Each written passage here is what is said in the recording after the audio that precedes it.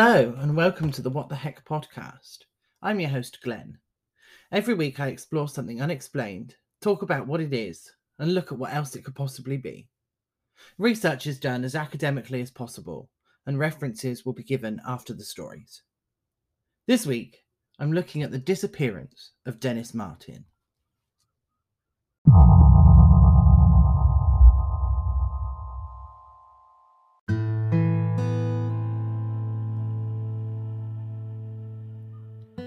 On June 13th, 1969, William Martin had plans for Father's Day.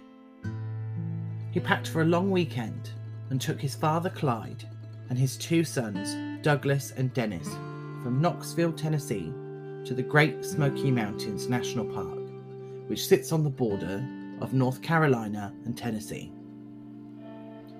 This trip was a Father's Day tradition for the men of the family, and it was 6-year-old Dennis's first camping trip. They arrived at Cades Cove and hiked together to Russell Field in one day. Dennis managed to keep up with the others during this time. The family camped in Russell Field overnight and began to head for Spence Field the next day. On the way, they ran into some family friends and decided to hike together.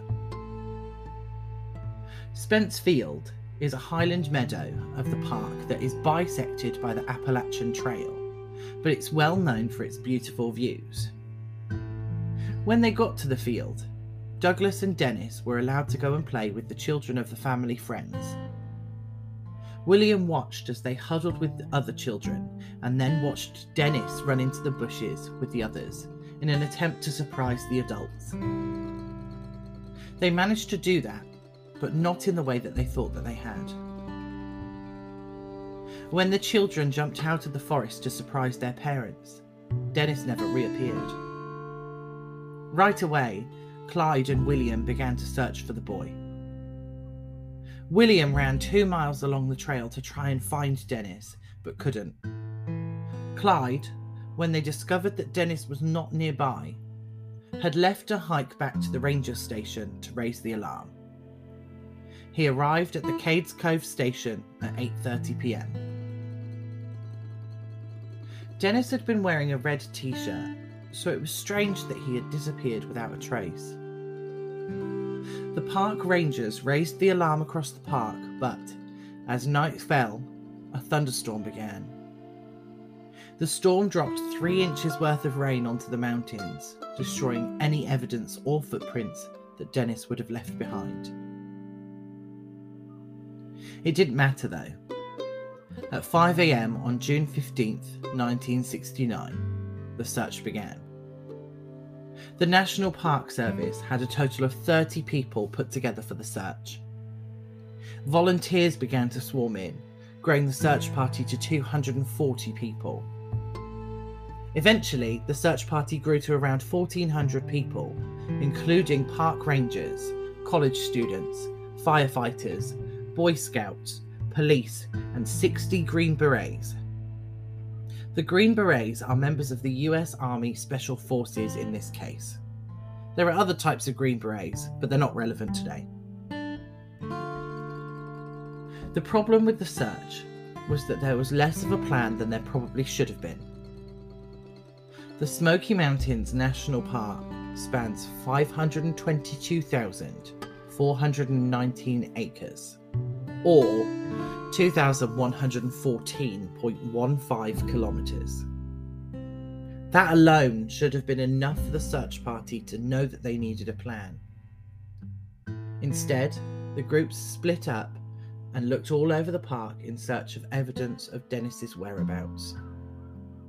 This search was later criticised, partly because the amount of people just wandering around looking for Dennis, which potentially obscured tracks and evidence that had already been obscured by the rain.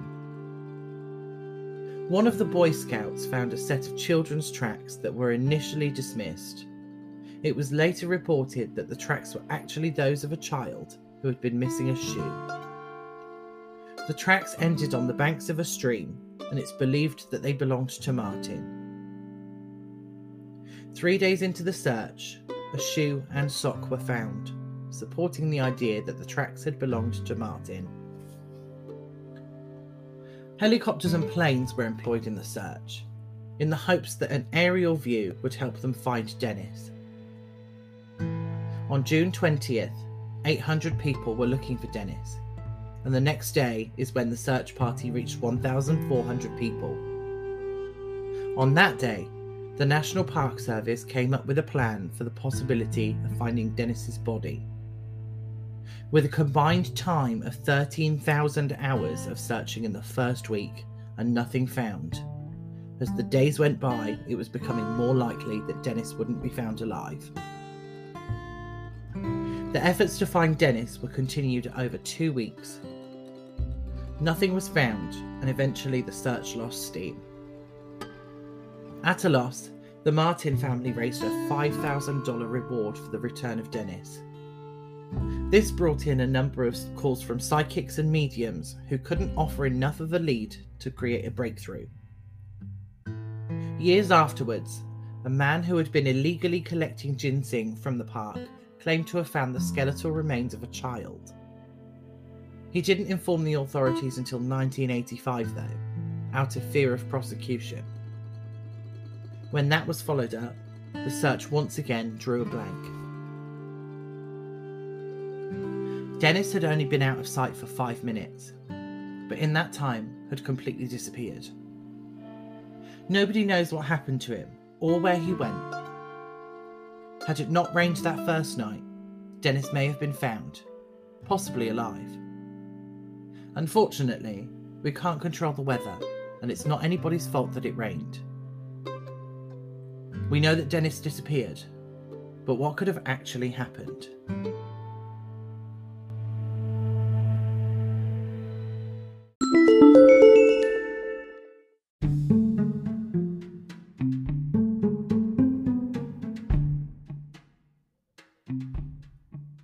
Dennis Martin's disappearance started one of the longest searches in the Great Smoky Mountains National Park. Without finding Dennis, people still question what could have happened to him. Of course, there's theories about what could have happened. The first and most likely theory is that Dennis had gotten disoriented after hiding and gotten lost. This theory then splits down. The first part of this theory is that Dennis had tried to find his way back to his family, but only succeeded in getting himself more lost. This would be when he lost his shoe and sock, trying to find his way. Ultimately, this part of the theory ends with Dennis succumbing to the elements, dying of exposure. The only evidence we have is based on the sock, shoe, and footprints. It seems likely that a lost child would wander, looking for someone they recognise. The issue, though, and one that's mentioned with all of the sources, is that Dennis was wearing a red t-shirt.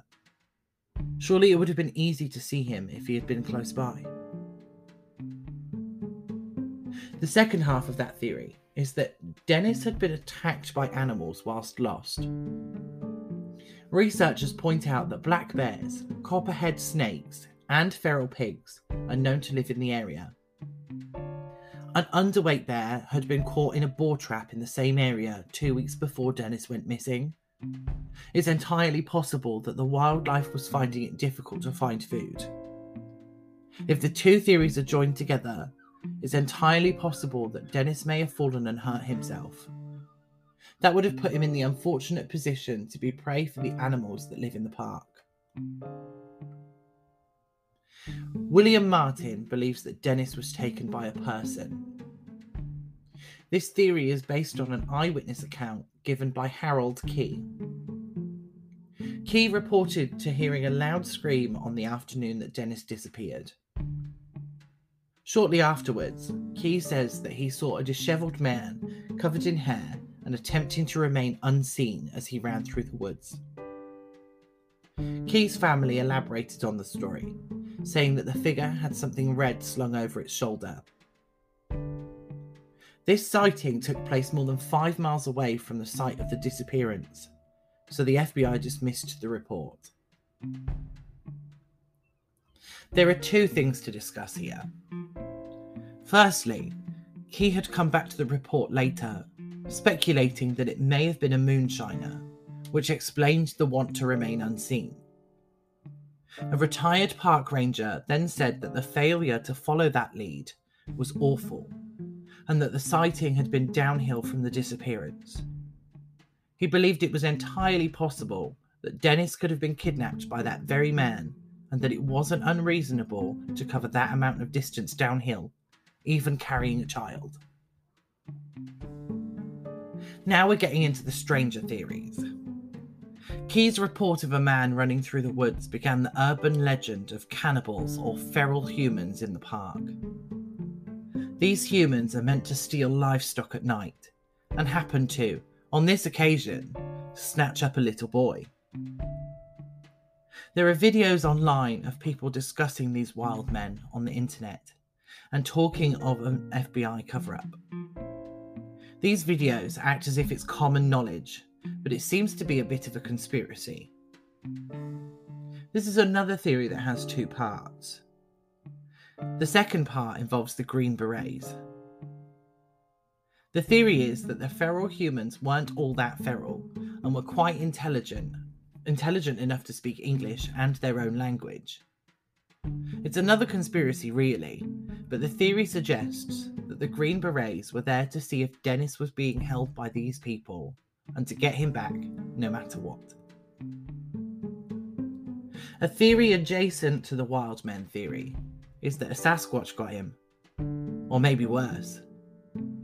The Appalachian area is full of creatures and monsters from their own special folklore.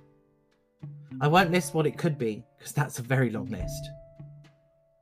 The issue with this theory is that I can't find anything about it. I came up with this theory, but nobody else seems to believe it. It's just a possibility, really. The truth of the matter is that we don't know what happened to Dennis Martin. He disappeared into the park and was never seen again. At this point, about 50 years after the disappearance, it's not likely we'll ever really know what happened to the poor boy.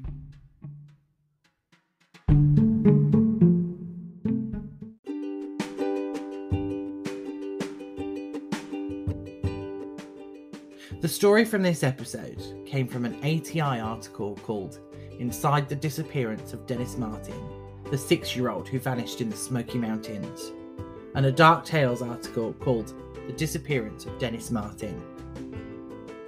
Theories from this episode came from the previous articles, a grunge article called The Unusual Disappearance of Dennis Martin, and The Smokies article called Feral Humans in the Smoky Mountains, What Happened to Dennis Martin. References for the episode and links to studies will be posted on social media for you to have a look at. Speaking of social media, links to those and other ways to listen are in the episode description under my link tree.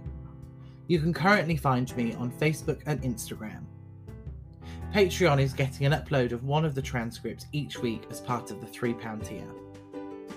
The link to the Patreon is also on the link tree, and, as before, you're welcome to pledge more than £3 a month, and I'll find something extra special for the people that do.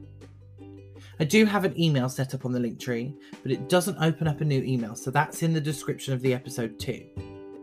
Send me your spooky stories, unexplained events, and anything else you want me to read out. Or, if you have any corrections or issues with the things that I've said, let me know, and I'll address them as soon as I see the email. The next creature feature will be out on Saturday, and next week's episode comes out on June 29th, so hold on until then.